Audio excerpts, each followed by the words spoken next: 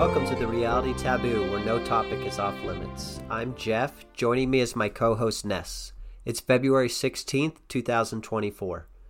This week's episode is a bit of a hodgepodge of topics, including how upholding rigorous standards seemingly inevitably leads to disparate impact, how elites think about various issues, why the war in Israel-Gaza is getting so much more attention than other horrific events occurring at the same time, and we'll also give our thoughts on the recent Super Bowl.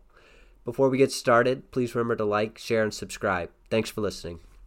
So, topic 1 is standards or diversity. Pick one. Equality and equity. These are words we hear a lot. Equality is almost old-fashioned nowadays. Equity is the trendier word. I remember last year, Senator Bernie Sanders was asked on Bill Maher's show, what's the difference between equity and equality? And Sanders couldn't answer the question. He's obviously advanced in age, so his perplexity is understandable since this is a relatively new word. The best I can figure it is that equality is what was promised during the civil rights era of the 1960s, that everyone should be guaranteed the equal opportunity to succeed, so no discrimination based on things like race, like sex. To most people, it didn't mean that everyone was guaranteed an equal outcome. Equity is more nuanced. It means that systems of oppression, usually if not exclusively the result of white supremacy, have been constructed over the centuries that hold black people back from success. These forms of oppression are more subtle and insidious, unlike blunter systems like slavery and Jim Crow laws. Ness, is there anything you would want to add to that dichotomy between equity and equality, or do you think that's a fair explanation? From standards or diversity, choosing between one of the two, I think another way to conceptualize it is liberty, equality, or diversity. Choose only one.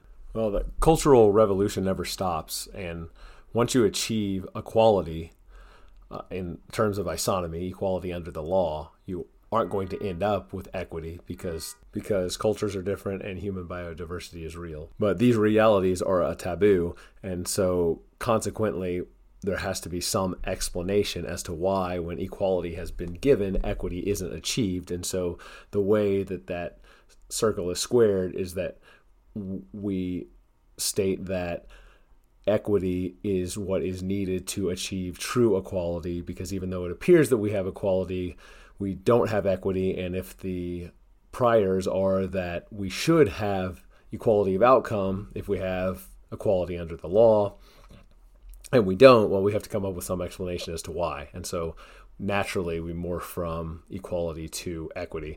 It's interesting, too, looking at Google Ngrams for the phrases social equality and social equity. Over time, we have to use those qualifiers, because if you just look at equity versus equality, you get equity in the traditional sense of the value of an asset, like the equity in a house. And so it's hard to tease those two out. But if we just look at social equity versus social equality, in the 1960s, social equality was used about 20 times as frequently in published books as the term social equity was. Fast forward now to today, most recently, and it's social equality, still used more often, but only twice as frequently as social equity. And social equality has grown a little bit. Social equity has grown exponentially, like by more than an order of magnitude over the last 50 years. So equality is relates to the procedure or the process, versus equity relates to the outcome. I think I agree with that definition. And I would argue that to many leftists, achieving equity, that is, equality of outcomes, is the closest thing that many of them have to a religion. As Christianity has waned in the U.S., the religion of equity has replaced it. It's taken on faith that things like diversity and inclusion are inherently good. And so, as a consequence, they are seen to be self-evidently good, just as Christians have faith in the virgin birth of Jesus' miracles. Liberals or Church of Woke adherents believe that diversity, inclusion are self-evidently righteous. And a key tenet of that is that race is a social construct.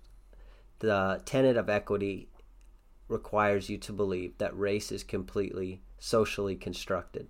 So any differences between races are negligible at most and limited to superficial characteristics like skin color, hair texture, height, etc. So as a logical consequence of that belief, any disparity in outcome between races on things like test scores and crime is due entirely to environmental social factors. And so it follows that if we just change things around, whether it's government programs, education, whatever, we can eliminate racial disparities. So needless to say, the claim that inherent biological differences exist between different groups of people is taboo, perhaps the strongest taboo in the modern world. And so there are countless examples of how this plays out in the U.S. And so I'm going to discuss a recent article in the Wall Street Journal. It's dated February 4th, 2024. The title is, "In the Battle Over Early Algebra, Parents Are Winning." And so this relates to San Francisco. And the San Francisco's public school district set off a years-long fight with parents when it decided to prevent students from taking algebra until high school, and attempts to combat racial inequities in math by waiting until more students were ready. So in most school districts in the United States, how it works regarding algebra is that students can choose when to enroll in algebra based on parent or teacher recommendations. And these systems tend to result in fewer Black and Latino students on the fast track. Nationally, 48% of Asian students reach calculus before graduation, compared with 22% of white students, 14% of Latino students, and 11% of Black students. And a study by Stanford recently released said that San Francisco's policy largely failed in its equity goals, with the proportion of Black and Latino students enrolling in advanced placement math courses hardly moving. And so this is an example where you see the religion of equity taking center stage. The people responsible for this policy would rather have everybody score equally poorly than some people score poorly and some people score high. That hierarchy in results by race is replicable on virtually every sort of, any kind of battery of cognitive capacity, really, in any domain, maybe with a slight exception when it comes to verbal versus visuospatial or mathematical, when in the latter case, the Asian advantage tends to be wider than it is in language arts, but effectively that Asians on top, then whites, then Hispanics, then Blacks can be replicated in any kind of test, in any industry, at any level, for anything that has a significant cognitive component attached to it. And the idea that you were alluding to earlier, that the assertion that race is a social construct, and that to the extent that it does exist biologically, it's only in traits that are inconsequential, that are vestigial and don't affect anything at all, but that it doesn't influence the things that are meaningful for society, survival and social cooperation and reproduction and all of these other things that the theory of evolution rests upon mattering, is ridiculous on its face, but that is what is maintained with a straight face. And what's also maintained with a straight face is that the systems of white supremacy that have been in place since the founding of the country, those are a big reason why Black students score so much lower. And it just never seems to account for why Asians do significantly better than whites. And this article is just one of, like Ness was saying, countless examples where you see that same hierarchy: Asians, whites, Hispanics, Blacks. And it's just a curious aspect of the white supremacist system that Asians wind up above whites. Yeah, and if we group Jews in with whites, then we have the the ordering that we mentioned previously, if Gentiles are broken out from Jews among people of European descent, primarily European descent, and most Jews, the vast majority of Jews in the United States who are Ashkenazi identify racially as white, but if they're broken out from non-Jewish whites, then we see that it's Jews at the top, and then Asians, and then Gentile whites, Hispanics, and blacks. And that 5-tiered system holds just as reliably across any sort of measure of anything that has a cognitive component as the 4-tiered racial ordering that we referred to previously does. So next story I want to talk about, also from the Wall Street Journal. This is dated February 9th. Oakland grapples with rising crime. When the cops leave, they come. Oakland's only In-N-Out Burger will shut down on March 24th. This is the fast food chain's first time closing a location in its 75-year history. The mayor of Oakland, Mayor Sheng Tao, sounds like someone of Southeast Asian descent, so that's the mayor, said, quote, "The surge of crime and violence that we are seeing in our streets is completely unacceptable." She said the city was increasing police recruitment and investing in community and violence intervention effort. The Oakland Police Department said it's working with local prosecutors and others in the community to improve public safety. And it looks like even the Oakland branch of the NAACP is raising a fuss about this and attributing the problem at least partly to understaffing with the police department.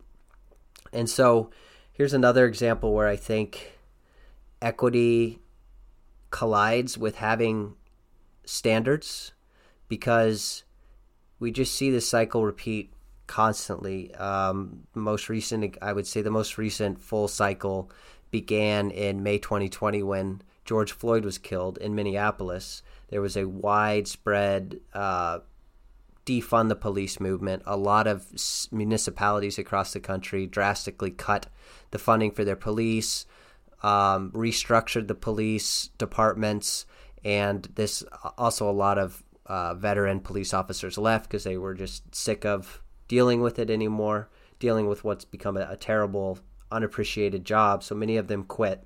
So as a predictable consequence, crime went up, and now I would say we're in the middle of going back to the more tough on crime policies, a backlash against the defund the police movement. And so you just see this cycle. If you look at the crime rates, the black people are responsible for majority of the violent crime in the country. And so we have this just dilemma that I don't see how it can be solved, where if you apply rigorous prosecution standards, the consequence will be disproportionate number of black Americans ending up in prison. And then when we pull back and we stop prosecuting as many crimes, crime goes up, and the cycle repeats and repeats. So this is to bring it back to the trichotomy that I referenced earlier. The struggle is between liberty and equality initially. We want the liberty for people to do whatever it is that they want to do, to live freely. But what ends up happening in that case is that we have disparate impact in terms of who commits crimes and who's victimized by crimes. And so we get a pushback against that, the liberty and the consequences that come with liberty in the name of achieving equality, in reducing the disparity in arrest outcomes and victimization rates and all of that sort of thing. But the only way to achieve that equality of outcome is to restrict liberties that people have, either through prosecutorial discretion, where groups that are not wanted to be perceived as perpetrating high levels of crime, or simply, when they commit crime, it look the other way, they're not charged. And then when the man bite dog story happens to somebody like Daniel Penny, who engages in some sort of action that is not discivilizational but can be prosecuted that way, then the book comes down on him in an effort to achieve that equality, but it strips liberty away entirely. So this is a cycle where it's chasing liberty, can't get it, chasing equality, and really neither can ever be achieved in any significant measure, because we have that third element, diversity, and that's what we're talking about, where you choose one of the three. You get liberty, equality, or diversity. So this is a narrative story about how liberty and equality are both being chased, neither are being achieved, and the reason is because of the diversity.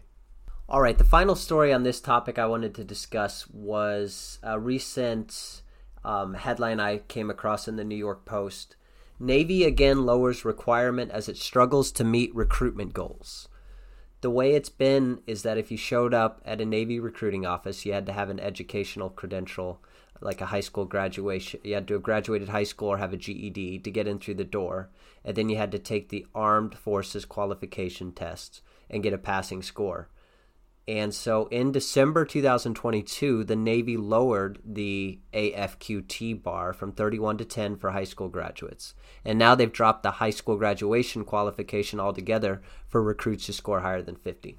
So I think this is just yet another example of, if you have rigid standards that apply to everyone, you're not going to get necessarily the absolute numbers you want or the number of racial minorities.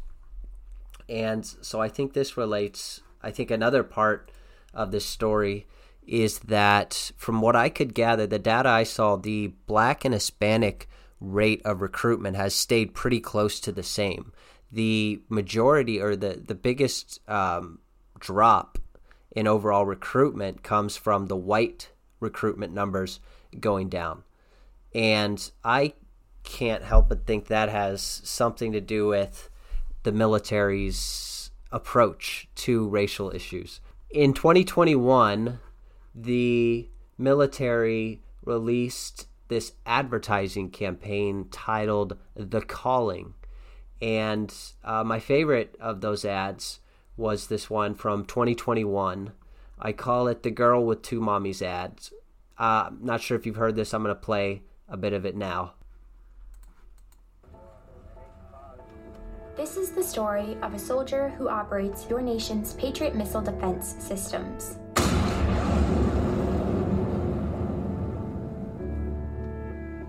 It begins in California, with a little girl raised by two moms.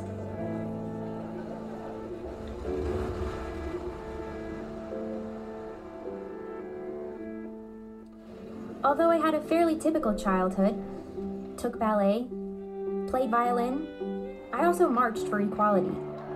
I like to think I've been defending freedom from an early age. When I was 6 years old, one of my moms had an accident that left her paralyzed.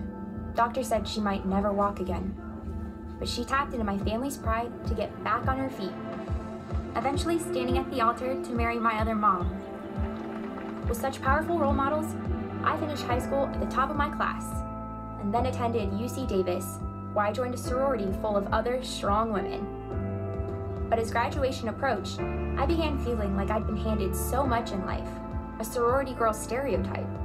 Sure, I'd spent my life around inspiring women, but what had I really achieved on my own? One of my sorority sisters was studying abroad in Italy. Another was climbing Mount Everest. I needed my own adventures, my own challenge. And after meeting with an Army recruiter, I found it. A way to prove my inner strength and maybe shatter some stereotypes along the way. I'm U.S. Army Corporal Emma Malone Lord, and I answered my calling. So I think that's a good representation of what the military has been turning into as it's gotten more political, and the top brass at the military are focused on getting more Black, Hispanic, transgender, basically any non-heterosexual white males. And so as a result, the white male recruitment numbers have been going down, and the cycle continues. Now apparently the Army has completely dropped that The Calling campaign ad. And so the Army actually delisted the Two Mommies ad on YouTube, making it harder to find the videos on the platform. And 3 or 4 months ago, the Army brought back the "Be All You Can Be" slogan and so the recent ad they they put out about 3 months ago featured a group of mostly young white men. The main character was a young white man parachuting out of a helicopter, and it emphasized teamwork and camaraderie and brotherhood. It's hard to think of a more 180 flip that the military could have done in such a short period of time. Well, it's not just the racial aspect or the sexual orientation aspect, too. There's a really strong class aspect that comes through. You notice that made up. First of all, that ad with the two mommies is fictitious, almost certainly. If you can't hear it if you're just looking at or listening to the audio, but if you watch the video, you'll see that it's animated. It's not real. None of those characters are real. The story isn't real. It may be loosely based on the character actor who comes in at the very end and is shown as an actual person, but the first 98% of the ad is just animated drawings of a situation that allegedly happened, but almost certainly did not.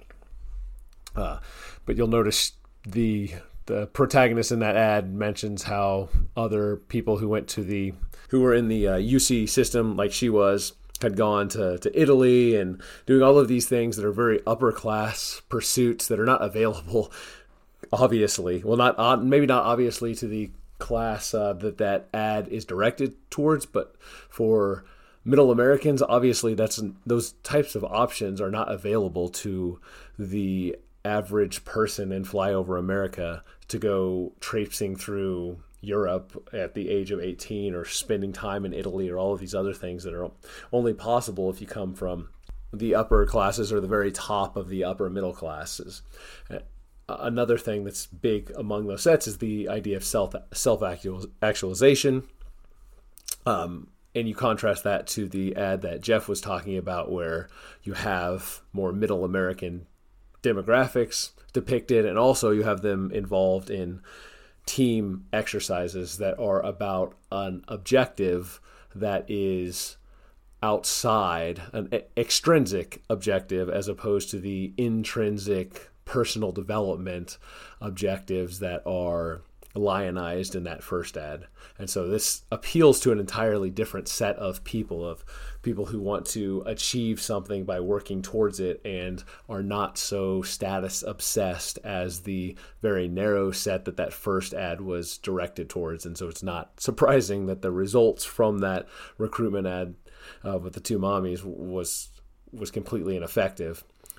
What is a little more surprising is that they did pull it, and I think that gets to the fact that unlike a lot of the other corporate Fortune 500 companies that can afford that sort of bloaty nonsense about self-actualization and DEI initiatives and all that sort of deadweight costs, when it comes to the military, they actually need people who are competent, who can fight, who can be logistically effective in foreign territories. And so the pulling is an admission of the fact that the U.S. military, where it is right now, simply can't afford the BS anymore, or at least is perceiving that it can no longer afford the BS as that we have the withdrawal in Afghanistan and the disaster in Ukraine and the potential conflagration waiting to go off in the Middle East, and then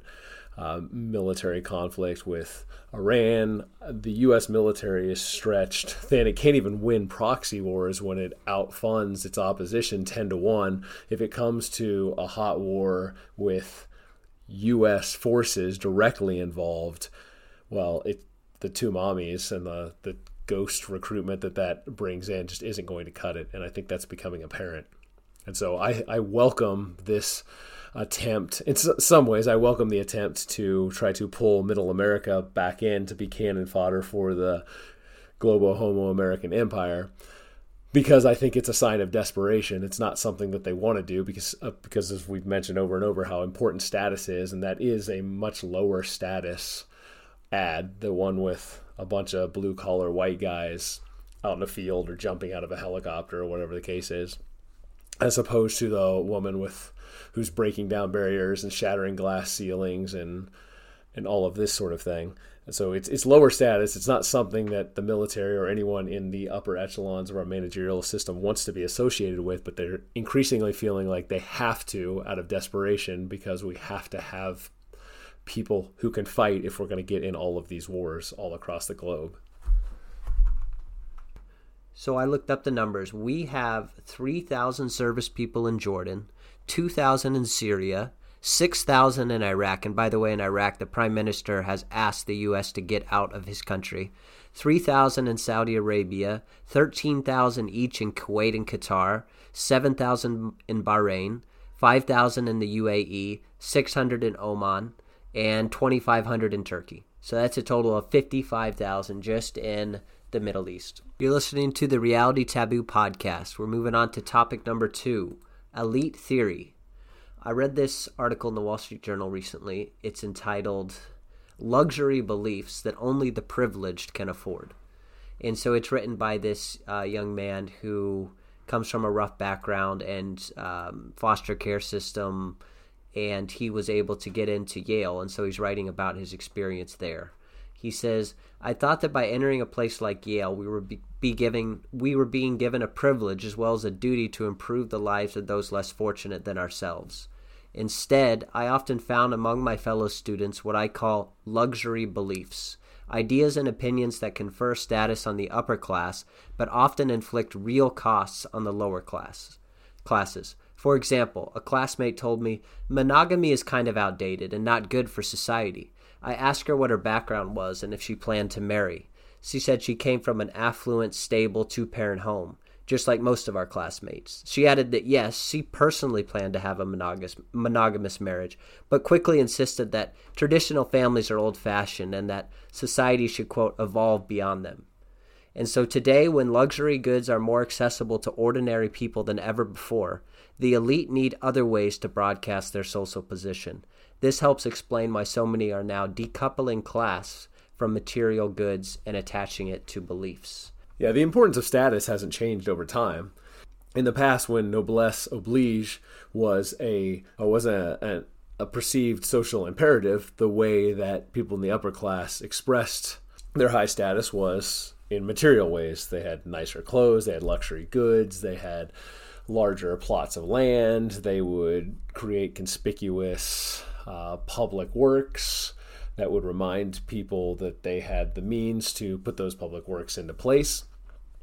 But as the material discrepancies between the upper classes and everyone else have been reduced, the status has to be achieved in another way. And so I think the way the status is achieved now is somewhat akin to what the male peacock does in the animal kingdom, where it has this belief, or this tale in the case of the peacock, that is not effective in terms of survival. And if it just like these luxury beliefs, if they're put into practice, they're disastrous. But those who express and espouse support for those beliefs are so well off that they are able to push those beliefs and not be driven into the ground by the consequences. But if those who are aspiring to that higher status but don't have that higher status and all of the social benefits that come along with it, stable household, access to all of the best tutors and schools, living in safe neighborhoods, all of these sorts of things, if those aspiring lower down the ladder don't have access to those types of things and try to implement these luxury beliefs that the upper class can espouse, they will come crashing down to earth for following them. And so things like illicit drug use and out-of-wedlock birth, promiscuity, and the like, it is disastrous. And so the situation socially is pretty perverse now.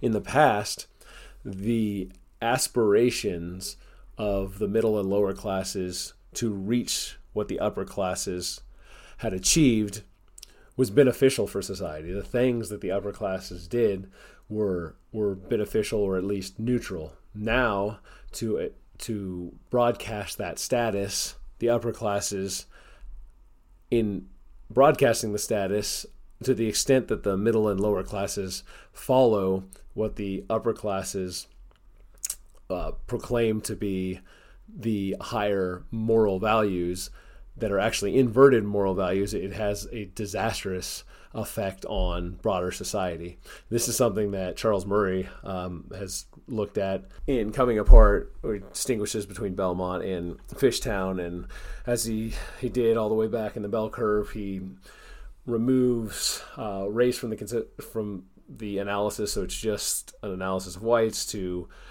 take racial confounding out of the equation. But of course, if race is interjected, then the disparities become even more pronounced. Fortuitously, I came across a report this week on this topic. It's called Them versus U.S., the Two Americas and How the Nation's Elite is Out of Touch with Average Americans. This was prepared by the Committee to Unleash Prosperity. And so they look at how the views of elites and everyone else differ.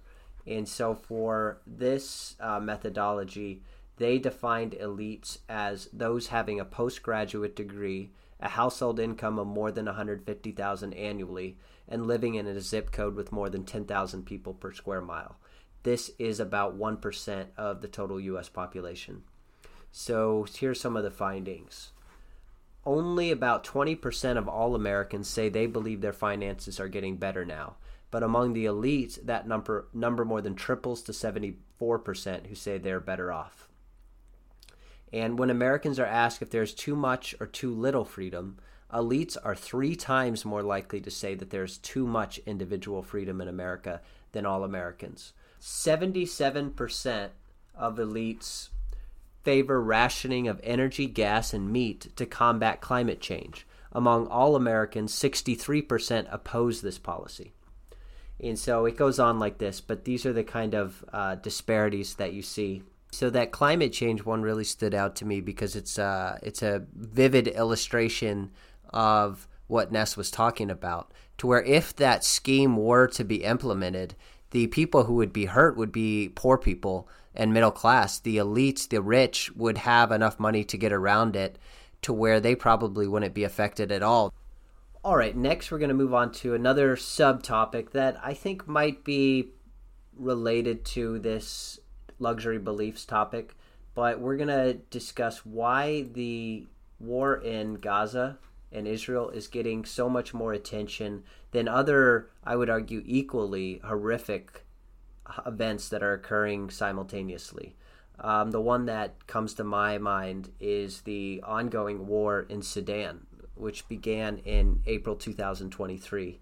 As of January of 2024, at least 13,000 up to 15,000 people had been killed. 33,000 were injured. As of December of 2023, there were over 5.8 million internally displaced, and then 1.5 million had fled the country of Sudan as refugees. And massacres are happening again in Darfur, site of the early 2000s massacre. And yet that's going on. It has been going on, and it's gotten a small fraction of the American press's attention. Why do you think that is, Ness? Whom, to quote Lenin, I think that's the pertinent question here. And the who is more related to who the perpetrator is than it is to who the victim is, although both of those things factor in to some degree.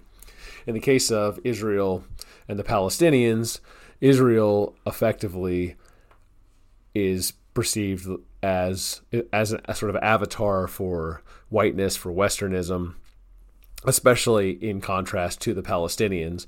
And so when it's viewed through that lens, it is white colonial oppressors oppressing non-white victims. And so that's why it's getting so much attention. In the case of something like Sudan, well, that doesn't work because the perpetrators are not white, they're not Western. And the reason I say that the perpetrators are more important than the victims, because the objection might be raised, well, what about those of European descent? Why there are white victims in certain cases that do get attention, say in the case of Russia and Ukraine, where prior to October 7th and what popped off in the Middle East, Ukrainians were perceived as about the most sympathetic people in the world, that they're white victims, but it was the perpetrators who were also white, also Slavic, but they were Russian. Whereas in the case of, say, South Africa, where whites have been oppressed quite brutally for decades now, it receives almost no attention internationally because the perpetrators are non-white. So again, the most important aspect is who the perpetrators are. Who the victims are also matters to some degree, but I don't think it is nearly as determinative a factor. All right, time for our final topic. Maybe it'll be a little bit lighter than the others. We'll see. It is Super Bowl 58, which occurred on February 11th. There were 124 million viewers. I'm not a fan of sports ball. I never have been. I did watch the part of the Super Bowl. I could only make it through about a quarter or so. And I was honestly shocked by some of the things that I saw, at least the quantity of them. So right at the beginning, you had the Black National Anthem, and then the ads.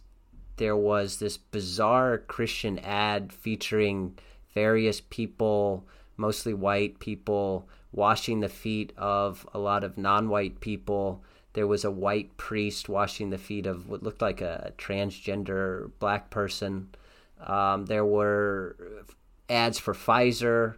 There were ads for junk food, for alcohol, for gambling, which I guess over the last few years, a lot of states have loosened the gambling laws where it's a lot easier to gamble now. So that was all over the commercials. So there were completely degenerate music artists. Ice Spice was sitting up with Taylor Swift, and they had Ice Spice and Taylor Swift had collaborated recently.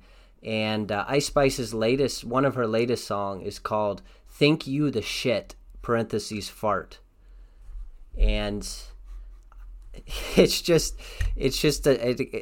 somewhat of a side topic. It's just astonishing to me that so many white liberal women will defend rap music, which is genuinely misogynistic.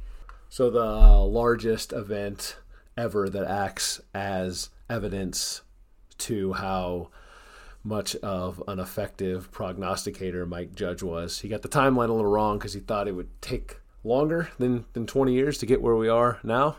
I thought it would take closer to 500, but if he was wrong on the scale, he was not incorrect in terms of the direction and the degradation.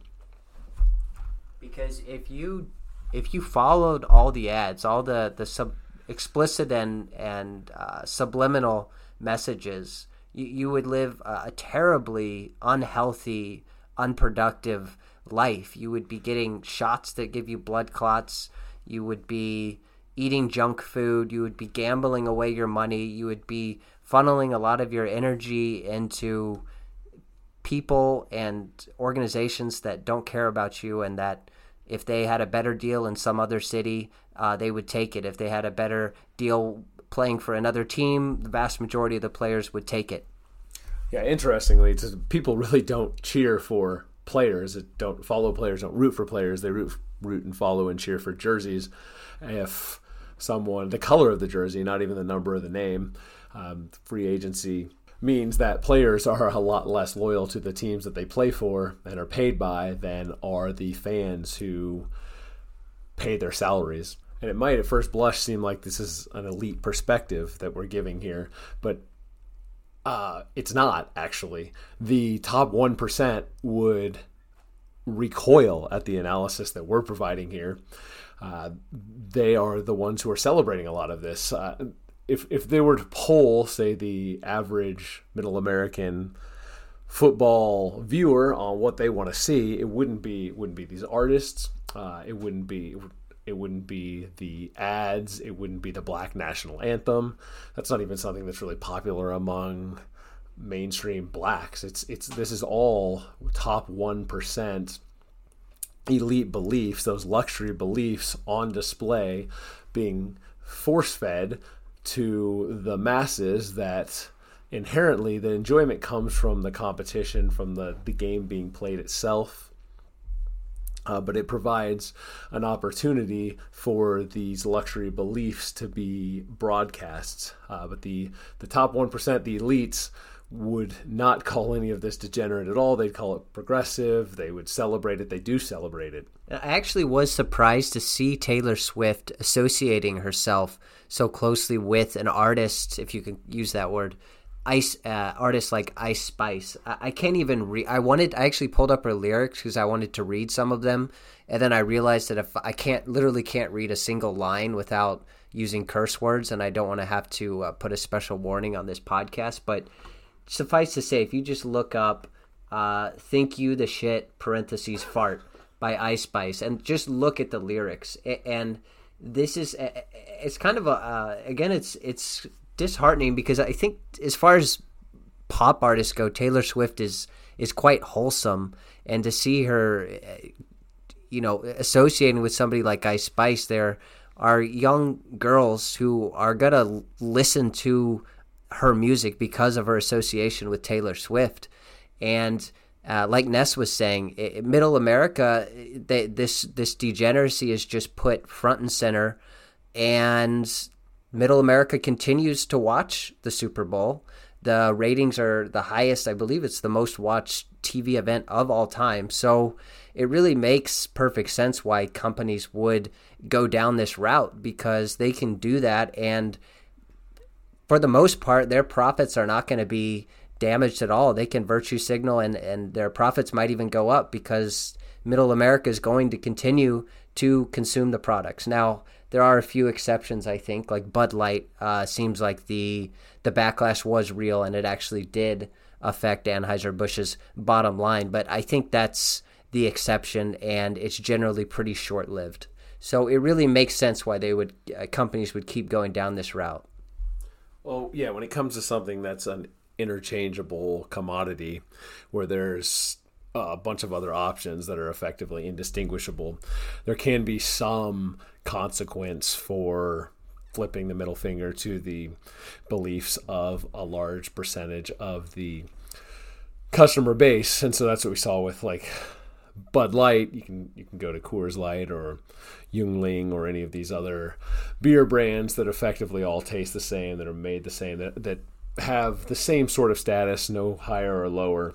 But when it comes to what is effectively a sought-after, distinguished, specific brand, like, say, football, the NFL, at the highest level, well, there is no other perceived alternative in the cultural space. And so in that case, it really doesn't matter what is fed, and it doesn't matter how offensive it may or may not be to those consuming. If there is no other cultural option, then they're going to keep coming back to it. In the case of Taylor Swift, I think it shows just how important status is, and how even someone who is the Michael Jackson of her day, the most popular musical act, who can fill stadiums with triple-digit ticket prices in a matter of hours everywhere she goes, still has to effectively bend the knee in terms of those luxury beliefs that we talked about earlier. For